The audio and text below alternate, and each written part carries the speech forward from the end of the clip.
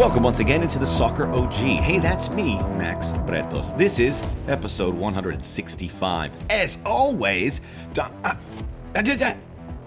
Rate, review, download, subscribe, and tell a friend. I know you're mouthing that along with me when you're hearing this. We appreciate the support. I am very excited about every Soccer OG podcast. Truly excited about here because of everything that is happening. We're going to have Doug McIntyre of Fox Sports join me in the business end to talk about the U.S. men's September roster, which shows a big turn here. I think everyone's going to be pretty pleased about the direction this federation, this team is going, and on the men's side in particular, and how these rosters are built. We'll talk about that. We'll talk about the relationship between Greg Berhalter and Gio Reyna and where it was, where it's going. A lot to discuss. We will talk about Luis Rubiales and the Spanish Federation and what I have seen from the American media, which is starting to get a little tiresome. That's coming up on Stoppage Time. You're going to want to hear it. I'm going to lay it down like the 80s hair metal band Rat used to do.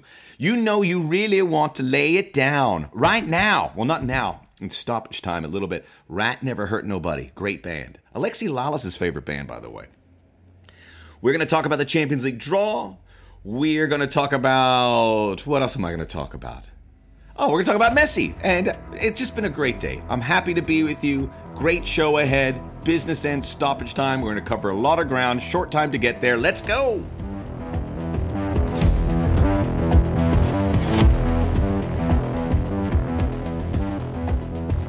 We are back, and I am here at the Bretos studio here at the Ponderosa.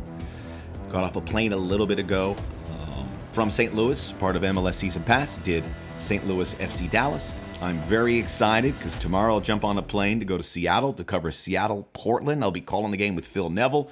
I love my partner, Brian Dunseth. I'm so excited and proud of the work we've done. He's going to be busy with Turner in U.S. soccer, and we'll get back together. But it's nice to build a new relationship. I don't know Phil, but look forward to introducing myself and calling a game. You know, it's funny. Hey, how are you? Let's call a game. Yeah. You know, it's kind of like, meeting someone and dating them right away, no? You get very intimate. Hooking up. Hey, what's going on? Okay, that probably took that a little too far, but you get the gist of it. I want to take my hat off again to the folks at St. Louis City. All the folks there.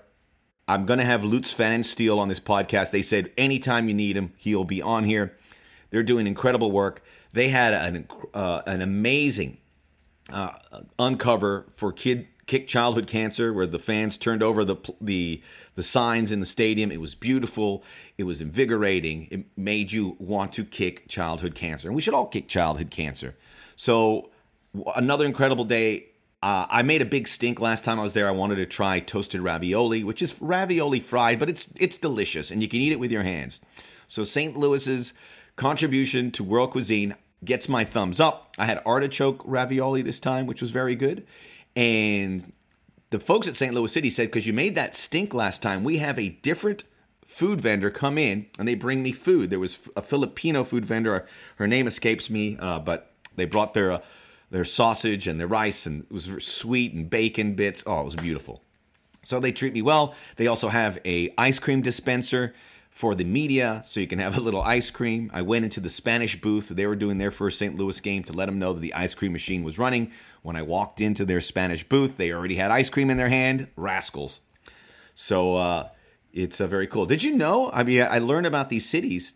St. Louis at one time was going to be the U.S. capital. They wanted to move it to St. Louis because of its location, to be the gateway to the West. It was short-lived. It didn't happen. But it just goes to show, I mean, St. Louis is...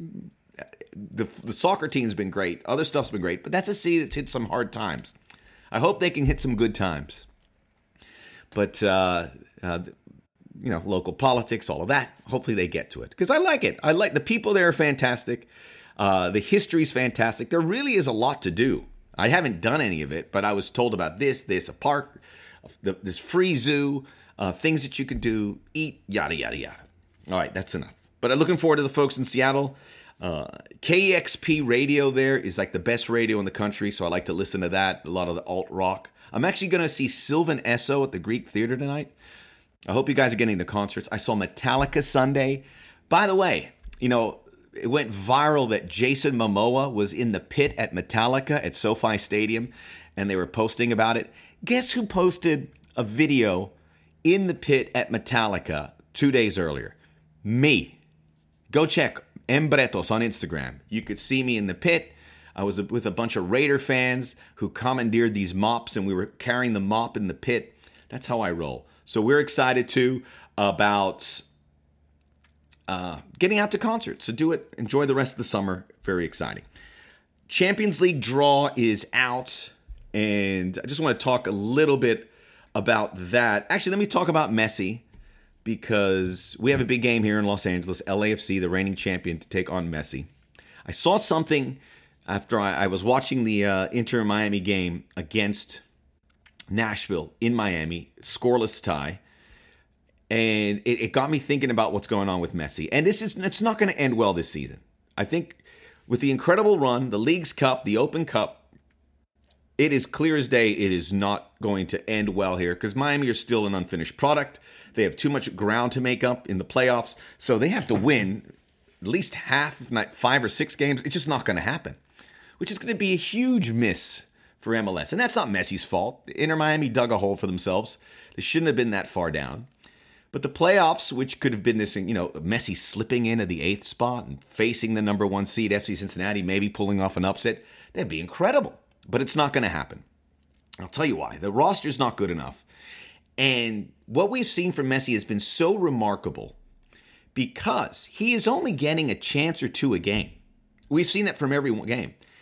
We see him walking and finding a position, and then he strikes. But that is not sustainable.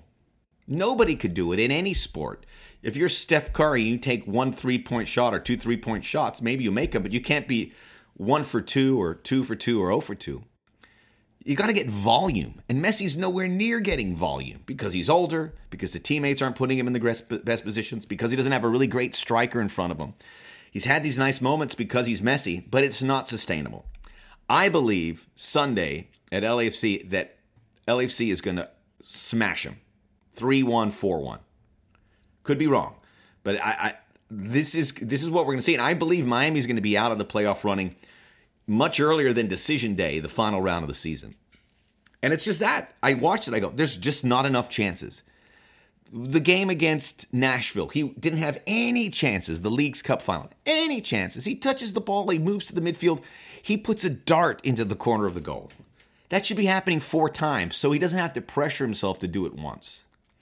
But there it is. It's my verdict. Sticking by it. I feel very confident about it. And it'll still be fun to watch, but it's not going to be the euphoria of what we have seen, which is, it's crazy because all these accounts are posting stuff from Messi that he did 2 weeks ago, the goal against Dallas, and they're still getting 500,000 likes, 200,000 likes for stuff that was 3 weeks old. It just moves the needle. I think, was it 15 million? Maybe it's more now for Inter Miami Instagram followers. It's crazy. I mean, I'm trying not to post Messi on my stuff, even though it'd be an easy way to get some likes, but you can get it in other places. I'm trying to lift the league in other places. LA, St. Louis, I talked about him here. Seattle, Portland, we'll be great rivalry games this weekend, so catch that on. Quick thought about the Champions League, because the group stages, there was a group that completely took my breath away when you're looking at games. I mean, everything's pretty cut and dry. So as we were watching because I was on a flight, so I was up. I was watching it on the plane, just following along. Group F, which could be one of the razor-edged groups in the history of the Champions League. PSG, Borussia Dortmund, AC Milan, Newcastle. All 4 could win the group. All 4 could finish last. Dead serious. PSG is the favorite still, but will Kylian Mbappe still be with that team in January? I think he's happy. I've seen the early games. I think he's happy. I like with Dembele and Vitinha and Asensio there are some good pieces for PSG, which to me, just because of Mbappe, make them a better team, certainly than Dortmund. Newcastle's a different story. Milan, I don't know if they have the depth as exciting as they have been, and maybe we should respect the Serie A a lot more. But I still will go with PSG. Maybe, but this is what it's all about. I mean, those 6 games are going to be amazing, and it should go down to the wire. I don't think there's any other way about it. And a good team's going to go to the Europa League. But that's it. I mean, some of these groups, man. Bayern, Man United, Copenhagen, Galatasaray. I was watching CBS Golazo with their crew, and Galatasaray gets drawn in. And I think Kate Abdo's a Man United fan. She's like, oh, no. And I go, what are you worried about? Galatasaray are not that good. Watch them in a playoff game. They should have lost to Molde of Norway. So it's Bayern and Man United, for sure. Sevilla, Arsenal, PSV, Lens. That's a little trickier. I would say Sevilla, Arsenal. Napoli, Real Madrid, Braga, Union Berlin. It's going to be Napoli and Real Madrid. You can at me after all this. Benfica, Inter, Salzburg, Sociedad. It's going to be Inter, Benfica. Feyenoord, Atletico Madrid, Lazio, Celtic. A little more interesting. I'll pass on that, but I believe it. I don't know. That one I don't know. Good. Group F we talked about. Man City, Leipzig, Red Star Belgrade, Young Boys. 100% going to be Man City and Leipzig. Barcelona, Porto, Shakhtar Donetsk, and Antwerp. I mean, hello? I mean, what happened? I thought we would have more good teams. There's 32 teams. There should be at least 15 that can win it. It's really like 5 that can win it. Maybe 15, maybe 10 that can, 15 that can make the quarterfinals. I mean, where is the depth in Europe? I look at these and I go, I know what's going to happen. I'm not really excited about the groups, except for maybe 2 groups and 1 group in particular in Group F, which is going to be incredible. And then the Champions League gets better. And I think I'm if you pressed me to a team that could win it, I don't know. You'd say Man City, but are they as strong as last year? I don't think so. Are one of these Italian teams going to go up? I don't know. You know, Inter makes the final, Milan makes the semifinal. Am I going to pick one of those? I don't think so. Real Madrid's got its issues. Barcelona has its issues. It's going to be a fun quarterfinal and on. And whoever's more active in January may put themselves up. But we got the draw. Be excited. But like me, you don't have to be excited about all of it. Don't buy it. I mean, buy it, but don't buy all these games. Because you know what's going to happen. But maybe we get a Club Brugge or Bruges like we did last season. The Soccer OG. Rate, review, download, subscribe. We're going to get into the business end. Doug McIntyre, Fox Sports, talking everything U.S. soccer with the USMNT, preparing for their September games. We'll talk Berhalter and Reyna. That is coming up. Stick around as I'll talk about the Spanish Federation and our coverage of it here in the United States. All here on the Soccer OG.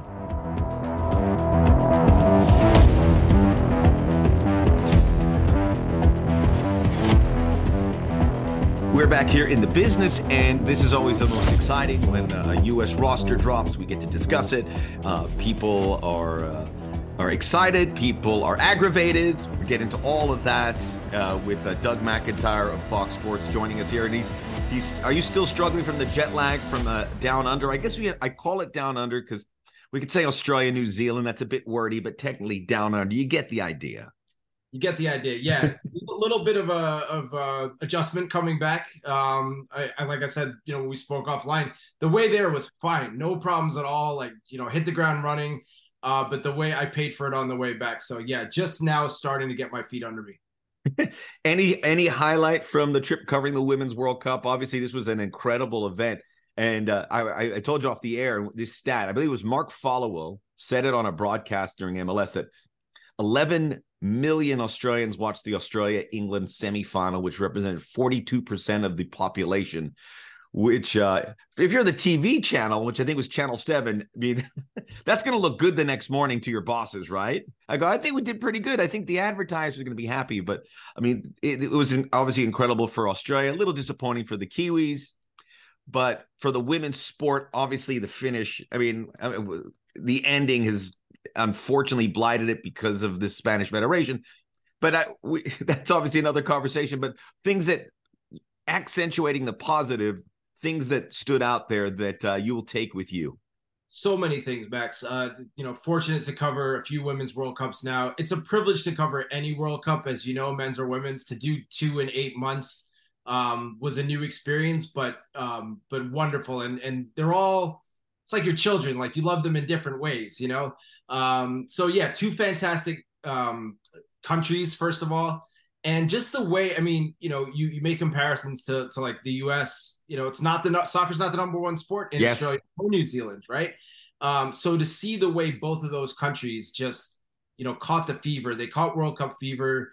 To be on the ground there, to see how interested people were, you're seeing history made before your eyes at any World Cup. And that's the coolest thing about it. So yeah, it was, the downside of it was the US team didn't do as well as we all hoped for, but so many other great stories, being at New Zealand's first World Cup win and to see what that meant to the people there and to the players, and to see some of the, the less heralded teams surprised. And there was a thought that, there might be some embarrassing scorelines.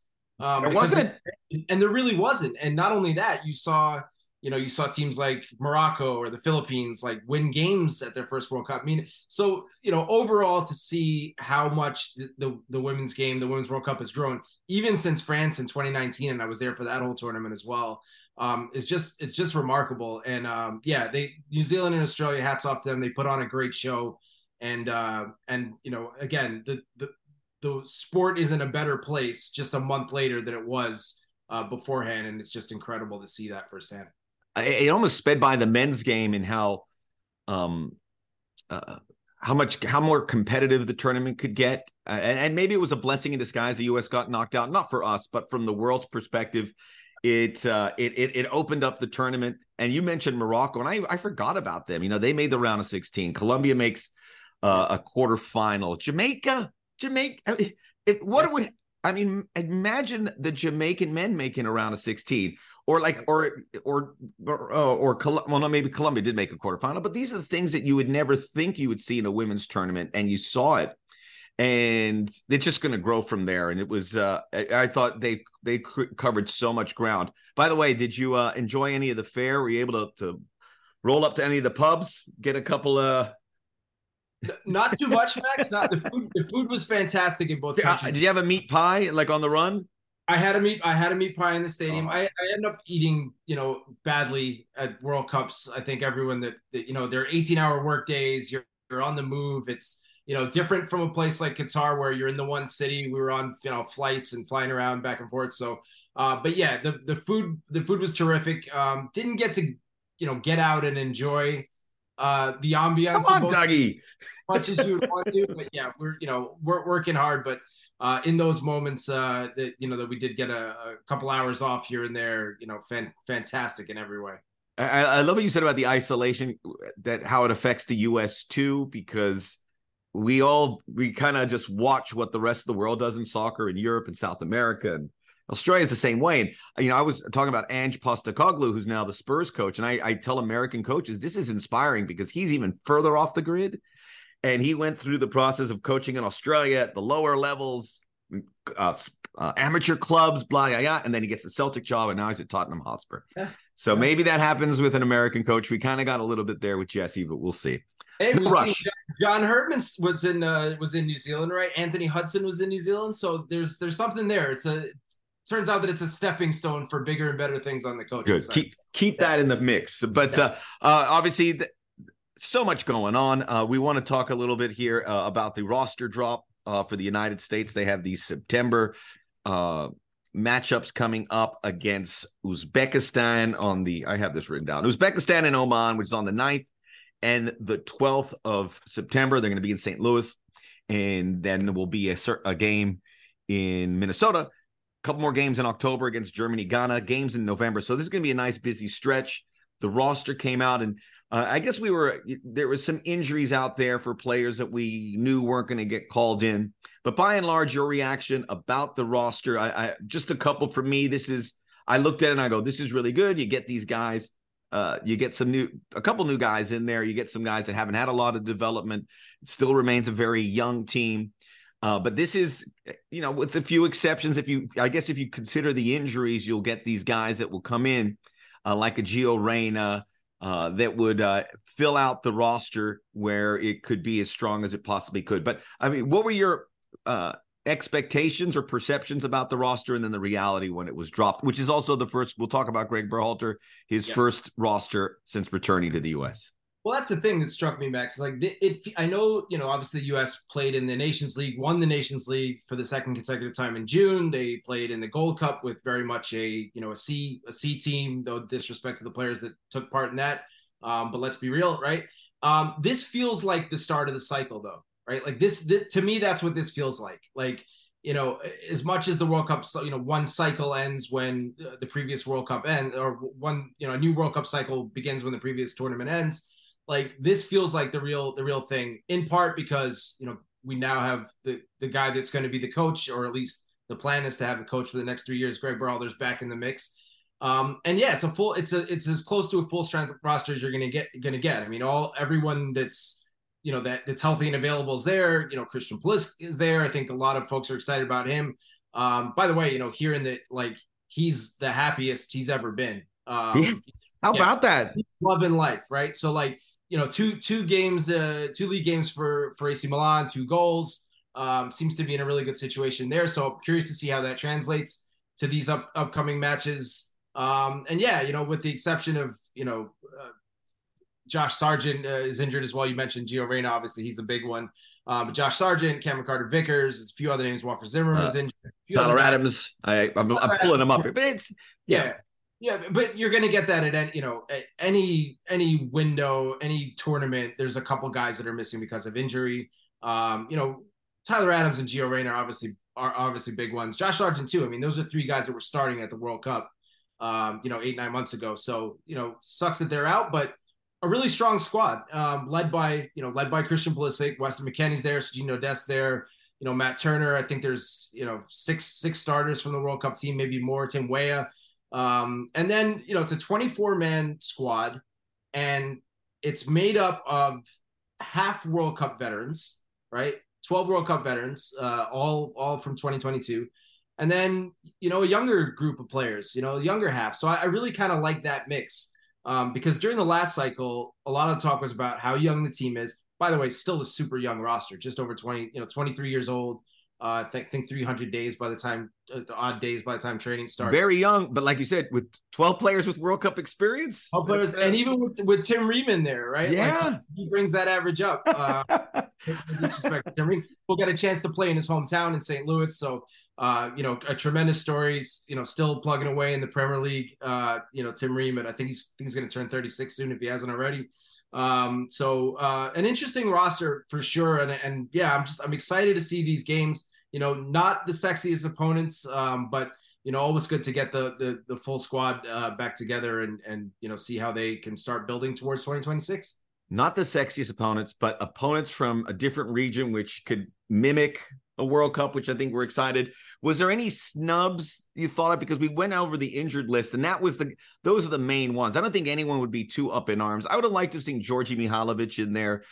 The Zach Steffen omission's weird because he fell off a cliff, and I feel bad. I want him to be considered. He's just probably not in the best place professionally with the clubs, but maybe that will remedy itself, and I wouldn't rule him out. But other than that, I mean, it seemed pretty well rounded. Maybe Cade Cowell makes it maybe you scoop up a color to the under 20 guys, but I don't think you do too much of that. Was there anything that stood out snub wise? Can't quibble too much. I actually think Zach Steffen is a little knocked up. I think that's part of, or a little bit injured, I should say. That's part of the reason why he's not there. I mean, one guy that, and again, you can quibble, but nothing major. Paxton Aronson, maybe a guy who I might have wanted to see, and Greg Berhalter did a conference call with reporters after the roster was named yesterday. I know we'll talk about that later, but he was asked about Paxton Aronson and basically said, the important thing for him is to get established with Eintracht Frankfurt. He's already played for them this season. He made an impact off the bench, but the next step for him is establishing himself as a starter there. So we'll see Brennan Aronson's younger brother eventually. Interesting that those two are both in the Bundesliga this year, and be fun to follow them. But yeah, beyond that, Max, I can't really complain. I don't think there's any obvious glaring omissions here. Brenden Aaronson is interesting because he hasn't really been in the best form. There's the end of the Leeds situation, which is still affecting Weston McKennie. He's locking minutes up for Juventus, and then Tyler Adams coming back from injury. Hope to see him at Bournemouth, which is very exciting. But that Leeds situation took a toll, and it's interesting. I just bring up Brendan because it kind of tells me that there's a group of players that we thought these are locked in players to get called in. And obviously Pulisic and Gio Reyna with, an asterisk because we've got to see what happens there. But I would imagine he's a lock to get called in. Tim Weah, there was about 12 or 13, but is that thinning out because of the competition coming from behind? Because I would look at Brenden Aaronson. I think he's a lock in at any time, but these players have to be a little leery about some of the competition because it's some of the competition we haven't been aware of yet. It's going to start growing. Young players are going to come to the forefront. More and more are going to be able to make that move. That's going to make this a more difficult roster to make. No, I mean that's a high quality problem to have, and you can talk about the roster, right? But I'm just looking for problems, Doug. That's my thing.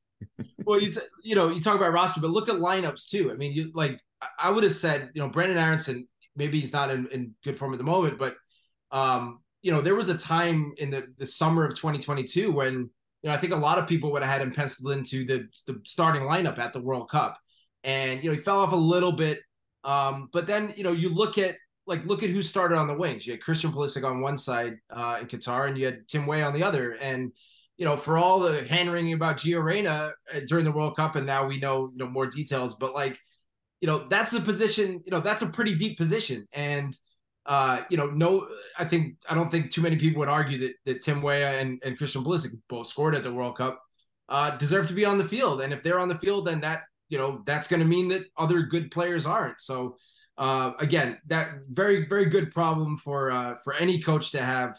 But you're right. Given how young the team was the last cycle, inevitably as more players move up and get better and improve and push for minutes, that competition is only going to get fiercer, and that's a great thing for the men's national team.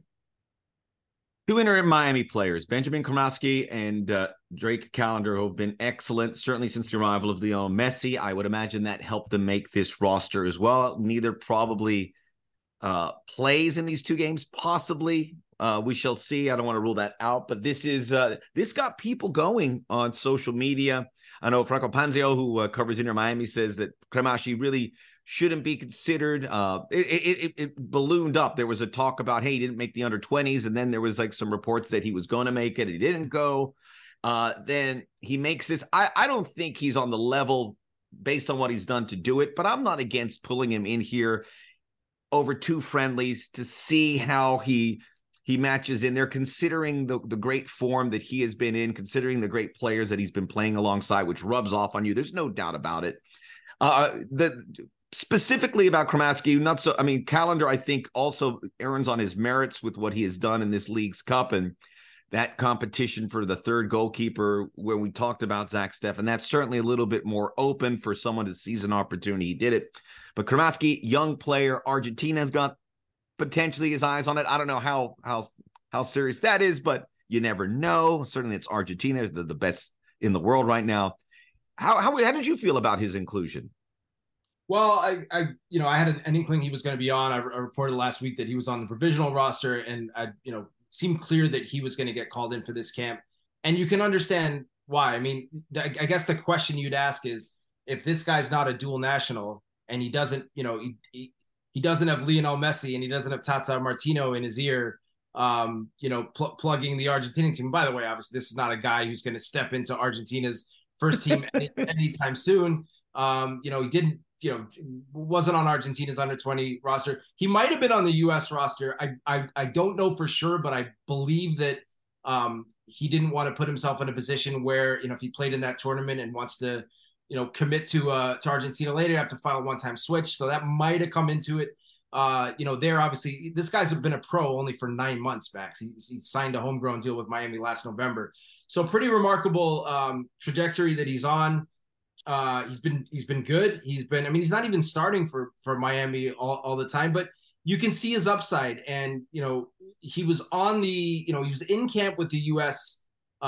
the MLS-based U.S. players who were on the World Cup team last year at training camp. There was a training camp in Dallas to sort of keep, the Walker Zimmermans and Shaq Moores and Jordan Morris's fit ahead of the trip to Qatar. It was combined with an under-20 camp, and Ben Kremovsky was there, so he was under Greg Berhalter's nose for those couple weeks. And Berhalter actually mentioned that yesterday when he was asked about Kremovsky, and said he really impressed, and his tenacity impressed him. So I think you've seen with other dual nationals that there's been a willingness to bring them in, oftentimes during friendlies, and just have them get a feel for what the culture's like within the team, how welcome they're going to be made feel, which by all accounts is extremely welcome. This is, you've been around the U.S. players. They're pretty down to earth guys. They're, easier to break into that team than a lot of teams. I think the fact that it is a young team is good for young players because they're going to come in and feel more comfortable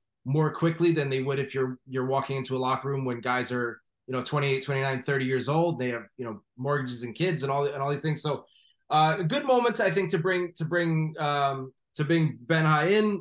But, I agree. Like if this was a World Cup roster being named tomorrow, he would not be on it. But certainly a player for the future. And I think that's what the thought process is there. That's such a great point about the spirit of this club, because it had to have been a draw for Zendejas, going back to Ricardo Pepi, certainly with Flo Balogun. He said it himself. I mean, this was the list goes on, That's even part of it. And now you have Kremovsky and then Lund. It's Christopher Lund. What is your playbook on Lund like? I got nothing, I'm afraid. I know he's a left back, left-footed. I have to be honest, I did not know much about Christopher Lund until yesterday. Did that surprise you? Who was on there? Or was there some sort of flyers going out there? I did not know he was going to be on the roster, so I think that surprised a lot of people. But yeah, left-footed left back, and if you know the history of the U.S. men's national team, you know that's been an extraordinarily difficult position to fill over the years. Anthony Robinson, the first real left-footed left back. And I was having a conversation with someone else about this the other day, that I can never really remember playing for the U.S. team. Everyone else was, either a converted. That's crazy. But it really is, though. Think about it, right? Like you think about, there was converted midfielders, whether it was Eddie Lewis or DeMarcus Beasley, who were left-footed players, but they were wingers, and then later in their career they're pulled back to fullback. Or guys that were center backs like Carlos Bocanegra, Tim Ream, were left-footed, right? Maybe can play as a left back. Or guys that played on their off foot, like Frankie Hayda way back when, started every game at a World Cup in 2002 for the U.S. As left back, despite being a right-footed player. So not too many guys out there. I still think Sam Vines is in the mix. He's going to be playing Champions League football this year. Suffered an unfortunate injury ahead of the World Cup last year. I don't think he would have been on the team, but certainly seemed to be the guy that was behind Jedi at that left back spot. Although Berhalter said yesterday that no one's really grabbed that understudy role behind Jedi, and that that's part of the reason Lund is in camp. But that's not a situation where he's going to feel out whether he wants to choose. He's made the decision to switch from Denmark, petition FIFA for a one-time switch of association. So he'll be committed to the U.S. going forward, and young player with a lot to prove. He's playing in Serie B in Italy, but certainly someone to keep an eye on, and we're going to get our first look at him, or at least the coaching staff's going to get a first look at him in this camp. Not sure if he's going to play. He'll have to get approval from FIFA for that to happen. But those things generally don't take that long. So it wouldn't shock me if he actually gets on the field in one of these two upcoming games. But it's worth a squeeze, no? I mean, for this, it's worth a look. I mean, obviously you don't want to, someone's at home that could have been on this roster. And was it Sam Vines? He didn't make the roster, right? It could have been Sam Vines. And that's disappointing for him. And by the way, he started for Antwerp as they get into the Champions League, which is a huge story and all the momentum. So this player's disappointed, but I still think it's worth the squeeze because maybe we'll see Sam in October. I don't know. But I have no issue with Kremovsky. I have no issue with Lund. Neither do I. Okay. Yeah. Virtual handshake, Doug. We did it. Cool. Yeah. A quick little pivot to the Champions League. I think it's 10 Americans there. I mean, some will play. Yeah. It wasn't like it was 2 years ago where we had a guy in the final. We had two guys in the final. One was playing. Zach Steffen was reserved, but there was at times 8 guys playing. I'm looking at this list. I think There's 5 or 6 there's 2 or 3 that will play definitive minutes, 2 or 3 others on the periphery. There's obviously Pulisic. A lot of people are saying Milan's going to win that group, so we could have this magical run. Knock on wood, he stays healthy. I don't know. I mean, Dest is obviously featuring for PSV. They're in a tough group.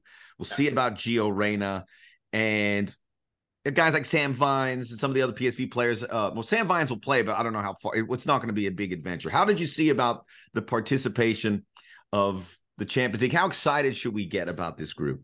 I mean, Max, this is the OG soccer pod, right? So like soccer OG pod. I am also an OG. Thanks for the branding. I appreciate that. Yeah. So I remember well when if there were any American champions, right? It might have been one, or you might have got 1 or 2 a year, whether it was Tim Howard at Manchester United or, DeMarcus Beasley way back when with PSV, John O'Brien. Like I'm dating myself here, but this is really good. Yeah. Your memory's holding you up. Right. So like, to get to the point a couple of years ago where on a match day where like you can't watch all the Americans that are playing because there's not enough screens to see them all. You'd have 5 or 6 guys playing on the same day. That'll never get old for me. But a couple other guys you didn't mention, like Brendan Aronson, Jordan Pefok with Union Berlin.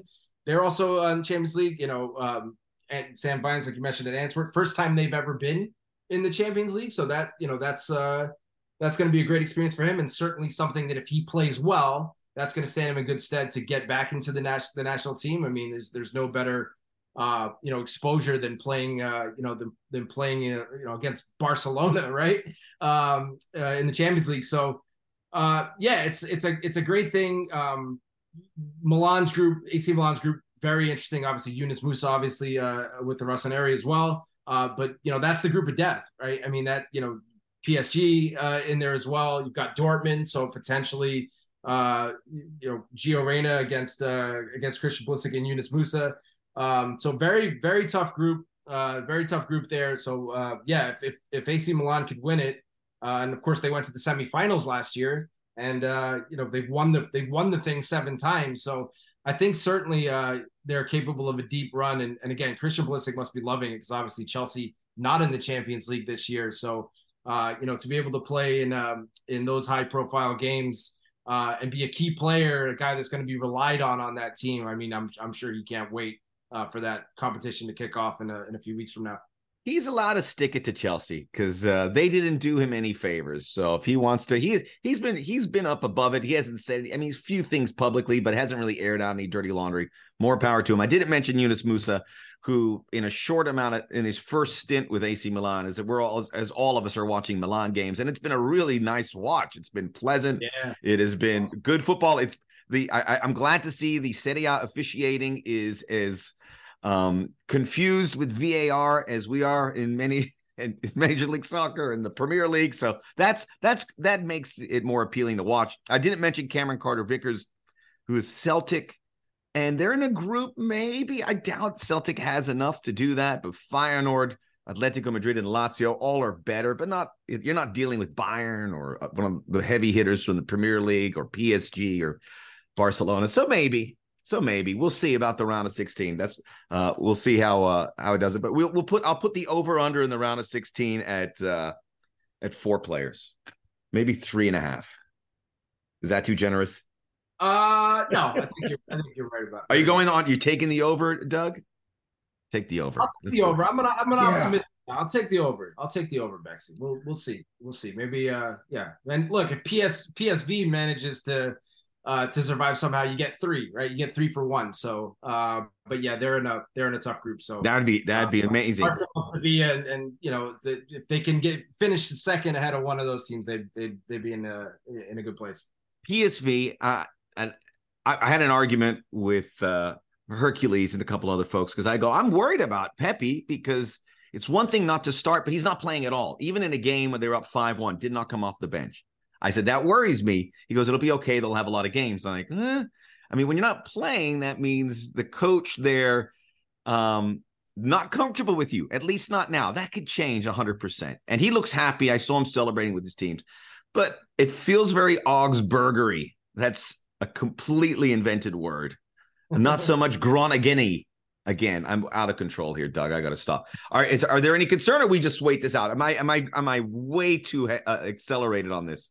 No, I mean, look, Luke De Jong's a starting striker there. He's a veteran, and he's going to start most of their certainly their important games. Certainly their Champions League games. But injuries happen. It is a long season. I agree with her that once you start, you get in the Champions group stage, and you have Eredivisie games every week. Like Pepe will get his starts, but he's going to have to take advantage of them. I mean, that's really what it comes down to. So I wouldn't get too nervous just yet, but yeah, they're my kids, Doug. I get nervous. I'm sorry. I get nervous. I understand. I want to be the angry dad. No, exactly. But look, and there is the part of it that for strikers especially, confidence is so important. And if you're not getting games, you're not scoring goals. That can go south pretty quickly, which I think obviously happened when Pepe first moved to Europe. Was able to find that confidence at Groningen. So hopefully, he gets a few games under his belt. The nice thing is that if he does play Eredivisie games, he's going to score a ton of goals, because if you could do it for a team that got relegated from that league, I think he'll be, he's going to get there's a ton of chances for any player in that league or any forward in that league.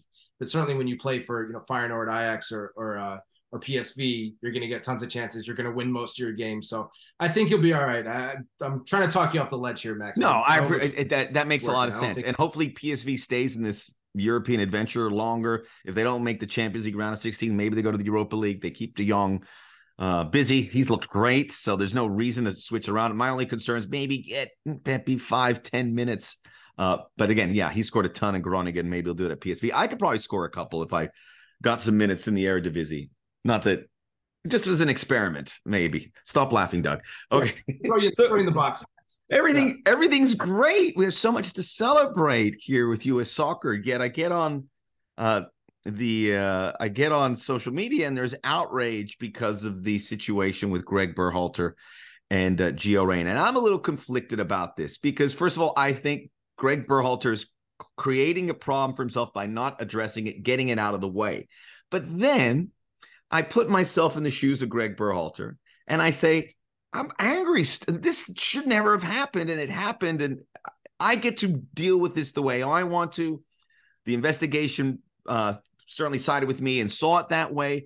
I just think now it just hangs around him, so he would do himself a service to kind of reach out and put it out and certainly move forward. I mean, and incorporate Gio Reyna. Hopefully in October. He didn't have to do it here but it's complicated. And, I know, Greg gets vilified a bit there, but I think everyone's got to just proceed with caution here because this is a very delicate situation and he has the right to handle the way he is. It's just odd because he's now in charge of the national team. I think, reading the article in Vanity Fair and going back to that, him getting the position, obviously it was going to put Crocker and company into the crosshairs because you said, why would you have them sit out? I understand all that, but it seems to me they went through the process. They saw all the managers, they talked to the players, and we already addressed that this is a happy camp. The players, this is the place to be based on the dual national signing up and the success that they have had. And every time they come together, you're at those camps, you see the positivity. So all of that says, okay, well, Greg, I would have thought it was crazy if the national team did this just as, they're not going to spite anyone. I believe they went through their due diligence and they got back to it. But then we have this situation which is hanging over it. And hopefully it gets resolved soon. It has to, certainly. Yeah. Yeah, I think so. And the one thing, there's a couple things to this, right? Part of this is, part of me feels like the best thing that could have happened for Gio Reyna was for Greg Berhalter to come back. Oh, interesting. Right? Yeah, because if not, right, so the players made it very clear. I mean, some of them publicly, but certainly behind the scenes with Matt Crocker, U.S. Soccer Sporting Director, that, they felt like Greg had earned the opportunity to continue the work. That, there was a culture that had been built under him that they wanted to continue. And if there was a perception that, hey, this guy, meaning Gio Reyna, is responsible in any way for getting that guy fired, or not retained or not rehired, there could be some resentment there. They could linger, right? So the fact that Berhalter's back, like now that's off the table, right? The players got what they wanted. I'm not sure that Matt Crocker, when he went into it, was thinking that Greg Berhalter would be the guy to bring back. There's certainly baggage there that the Federation has to deal with, as much as, I think they also maybe don't want to set a precedent that, a player's parents can get rid of the coach if there's a disagreement about playing time. So there's lots of parts to this, Max, right? One thing that Berhalter said yesterday, and I agree, my initial impulse is like, you want to get that meeting out of the way as fast as possible. Anthony Hudson, who was the interim coach, flew over to Germany and met with Gio Reyna, right, before bringing him back in, for those March games, March Nations League games. So you wonder, like, hey, should Greg have done that? I mean, he talked about, he was asked about like what he's been doing over the summer. He said he spent a lot of time with Premier League coaches that were over here touring with their teams, right?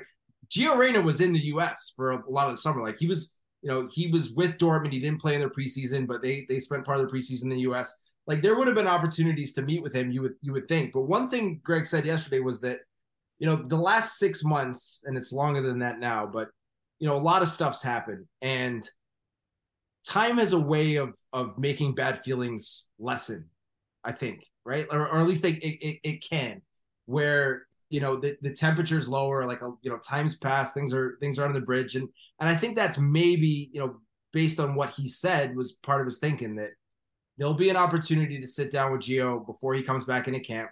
He would have been in if he was healthy. He's not, so he's not, and that's why they haven't had that meeting. So the meeting will happen at some point. I think that, and certainly reading between the lines and reading the Vanity Fair article, like, I don't know if the relationship between Greg Berhalter and Danielle and Claudio Reyna can ever be repaired. But the relationship between Gio Reyna and Greg Berhalter should be able to be repaired. He's not responsible for what his parents did. He was responsible for what happened at the World Cup. That's on him. He did apologize. The team had moved on. Everyone had moved on. So you would think that there's a way that they can find some common ground and move forward, because they both want the same thing. Gio Reyna is passionate about playing for the U.S. He's one of the country's top young players. He's a brilliant player. We saw, we're reminded how good he was during the Nations League. I mean, phenomenal display. Unfortunately, gets hurt again. But a guy that Greg Berhalter needs to find a way to reintegrate and find a way to move forward with. And I do believe that will happen. I think it'll happen. I don't, and it is interesting. Like, they've known each other since, before they became coach and player on the national team. I mean, this is someone that was very much looked at as an uncle to Gio Reyna, someone he's literally known since his entire life. So, I would hope that if they both want the same thing, and I think they do, that there's going to be common ground that they can find. And they're both grown men. They should be able to put it behind them and work forward and move forward together. So that's the expectation, I think, on all sides. I think that's what we'll see. But there's the national team job comes with criticism, and that's part of it. And frankly, Greg opened himself up to some of that criticism by admitting that he hadn't spoken to Gio, and by doing a magazine interview before he has that conversation with Gio. So that's part of it. But people love to complain also, and Greg Berhalter's become a lightning rod for criticism. And no matter what he or how he would have handled this situation, I don't think it would stop the folks that that he's not popular with from finding fault with it. So we'll see how it plays out, but I certainly expect that they'll be able to move forward together and help the U.S. team succeed. Doug, that was brilliant, and I heard things from you that I haven't heard from other people, and I really appreciate that. I just want to, because I was taking notes, but Greg said he would have been in Gio if he was healthy, correct? I believe that's the case. Yeah, okay. I believe so. He's not. There was no way he was leaving him out for this camp. Oh yeah, that would have that's part of the reason why you don't have to rush into the conversation. But like we both agreed, that could be it. But I think there's a lot of relatable stuff here. Now, take away what happened between the Reynas, and I mean that is worst case scenario. But just the idea of players not seeing eye to eye with coaches. I can speak for myself. I played sports. I remember there was star players on teams I played with, and they didn't see the coach. And you mentioned Anthony Hudson going over, and then you have the good guy assistant. That happens all the time in sports, and it works fine, even though the coach, they'll respect each other at the end. But sometimes they don't have those conversations. I tell you, it happens in the NFL, the NBA, the Premier League, everywhere, for sure. And what you said about the resentment that could have been caused if Greg doesn't come back because of this, that is really interesting, because that would hang. When Greg meets with Gio, whether it's tomorrow, October, or whenever it's leading to the World Cup, at some point we figure it's going to be quelled because they're going to look back, and they both made mistakes. They both admit it. But they would, if you can't go back, if Greg's gone there, and the player base would not easily forgive Gio. Yeah, they wouldn't forget it, certainly. They wouldn't. I'm sorry. They would forget. They wouldn't forget it, because this also started because they were complaining that he wasn't performing or practicing at the level at the World Cup, and that upset players. That rubbed them the wrong way. So I think you're talking about dodging a more serious situation. They may have done it. That's a lot of good food for thought. It's an intriguing story. It goes on and on, but it's and the familiarity between the two is also there. So I don't want it to go away, because it's interesting to talk about it. I would imagine that the U.S., you don't have to answer this, but the U.S. Soccer agreed to do the Vanity Fair article. I would imagine there was a lot of other places, including Fox, that would have loved to have a chat with Greg Berhalter. And the fact it didn't happen was probably U.S. Soccer said, no, we'll do one. And he fleshed it out there. And he could have not had to, he didn't have to do it either. It'd have been weird, because everyone wants to talk about it, and he has to. Yes. You can't do an article and not ask about Gio Reyna. Well, that's the thing. No matter who got the first interview, that's what everyone wants. That's what those are the questions that need to be asked. Right. And if they came, for instance, they came at you, goes, by the way, no Gio Reyna questions. You go, no interview. I would look like a fool if I did an interview with you and I can't ask you that. Exactly. And he's going to continue to get asked about it. I mean, I had the first question in the Zoom call yesterday, and I felt like I had to ask about it. Right. I mean, it's just like, you have to ask, and he'll continue to get asked. And eventually one day, maybe it goes away, but we'll see. I mean, again, it's captured the imagination of so many people, because it's so layered and so, silly in a lot of ways. Right. But Greg, like all of us, where we all do this, we push it down because we don't want to have that serious conversation. And eventually we say, we can't go on. We have it. And they're like, why didn't I do this sooner? So maybe that's it. What an incredible team we cover, Doug. U.S. Soccer. Don't let it go away. Don't let it ever stop. But a lot of exciting stuff ahead. I'm excited for you. Hope you've caught up on your sleep back from Australia, New Zealand. And let's look forward to these games. September. It's going to be a lot of fun. 2 big wins for the U.S., right? I think so. I mean, it is interesting. So it was supposed to be Argentina and Brazil this window before South Africa changed its qualifying schedule and decided to kick things off a bit early. So not quite the same level of opponent, but again, a good opportunity to see, most of the top U.S. players back together as they really now begin this road towards the 2026 World Cup on home soil, which, it's incredible to think. I mean, it's 2.5 years away at this point. Am I off there? That sounds true. Because it started 3.5 hours. You're right. Less than 3 years away now, right? So it's coming soon, and again, for an OG, for OGs like you and me, Max, it's something that we just can't wait for, and it's going to be so special. So we can't, but slow down, because we know once it comes and it ends, it's over. We slow down. This is maybe our last World Cup. This is probably maybe the last World Cup for me. I'll say that, in the U.S., I should say.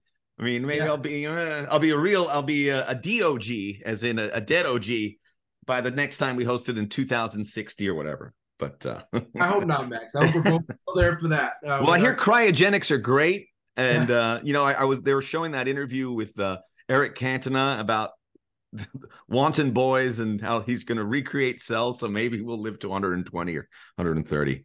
To go off on a big tangent. Doug McIntyre, Fox Sports, joining us here in the business end. Doug, always a pleasure. Thanks for your time, buddy. Great stuff. Pleasure's mine, Max. Thanks for having me. We'll be back with the stoppage time. I'm going to wrap up what we've heard about Luis Rubiales and the Spanish Federation very quickly. I'm not going to dwell too much on it. And we'll be next. That'll be next on Stoppage Time.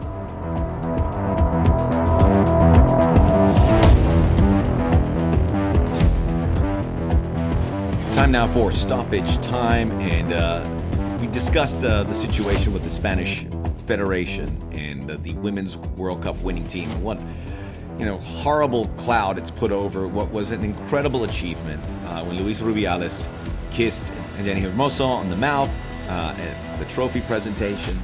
I've had conversations with people, and part of what I'm going to talk about here on Stoppage Time is culture. And when, my outrage, many of you, is responding, that's the Spanish culture. And, it got me thinking, but I go, look, I don't care what the culture is. That should not happen. He should be fired. He should resign, whatever it is. And we thought he was going to resign. He came out and said, I'm not going to resign. And he did the whole Wolf of Wall Street renegotiation there at the end.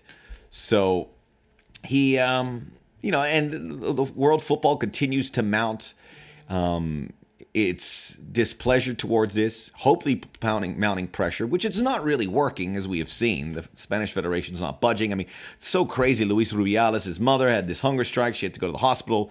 It goes on. And it's just like, I wanted to go away. And you think about it, how does it go away? And how do things get better? And sadly, they don't. That's right. They don't get better. It is a cultural thing. And while we're appalled by it, and I was outraged, and I see the constant outrage, and there's a lot of accounts, and I was watching CBS Sports Golazo, and there are shows, they do a great job, and everyone's really angry and outraged, and they should be, but it's like, what is this doing? Men in Blazers, they're showing all this stuff about Rubiales as a player, and it's nonstop, and I go, okay, what is the end game here? Outrage, outrage, outrage. Much like we did with the U.S. soccer. Outrage. Everyone's angry. Everyone's angry. Now, there's two different things. The U.S. soccer thing is kind of flippant towards Greg Berhalter. We should be angry about this. But it's a reminder about the cultural situation in different countries and how good we might have it in women's sports, but not across the board in the United States. And that's part of my issue with the outrage. We just went through all of this horrific process at the NWSL with these coaches and sexual harassment. Some of it's been alleviated, some is not. Lots been swept under the rug. Spain doesn't want to change. So what do? Do you throw them out of football? That ain't happening. You wouldn't be able to call it a World Cup anymore. And the Spanish women get affected. The Spanish men, you would just throw them out. And the Spanish, they will call any bluff. They'll go, you want to throw us out? Fine, we don't care. Don't tell us what to do. And that's the crux of the issue. We go outrage, outrage, outrage. But what's going to happen? Maybe the accounts that are so outraged, maybe they go on a hunger strike. But all I hear is this outrage. And it's rudderless. That's all we do. We get outraged. Go, what are we going to do? We go, I don't know. I wish the Spanish Federation would act and get rid of him. He said he wasn't going to go, and they support him, and here we are. And you hope things will change in Spain with the pressure of guys like Xavi and that who have already spoken out, but no one's going to do anything drastic. We saw that at the World Cup with a World Cup in Qatar and women's rights. Everyone got quiet. It's not going to change. So let's some of us stop getting on our pedestal and talking in outrage, especially if you're not going to do much. Maybe stop covering the sport if that's something that's true to you. I'm not saying to do that. But it can't just be words. And unfortunately, the actions we can't do. We're not Spanish. We can't tell these people how to proceed with their culture. And we can't keep getting upset because they'll laugh at it. But it's everywhere. In Spain, we saw it. In Italy, it's different. What we do applies. They laugh at us to even suggest that we got to change. They'll go, get lost. You don't tell us what to do. Nor should we tell them what to do. It's just unsettling that that's the way it is. But guess what? Our culture kind of sucks too. They'll point your fingers and go, oh, well, what about maybe getting some guns out of the schools? Whatever it is. How dare you get on a pedestal and tell us how to do things? Look, at the end of the day, I wish it was a perfect world. I wish these things wouldn't happen, but they do. And change doesn't come because no one's really ready to do it at that point. This is typically telling, but I'm not going to sit here and hear more outrage and outrage from people that aren't really going to do anything other than post how outraged they are. It's exhausting. Someone's going to do something important, and I'm going to applaud and I'm going to get behind that. But let's be selective with that.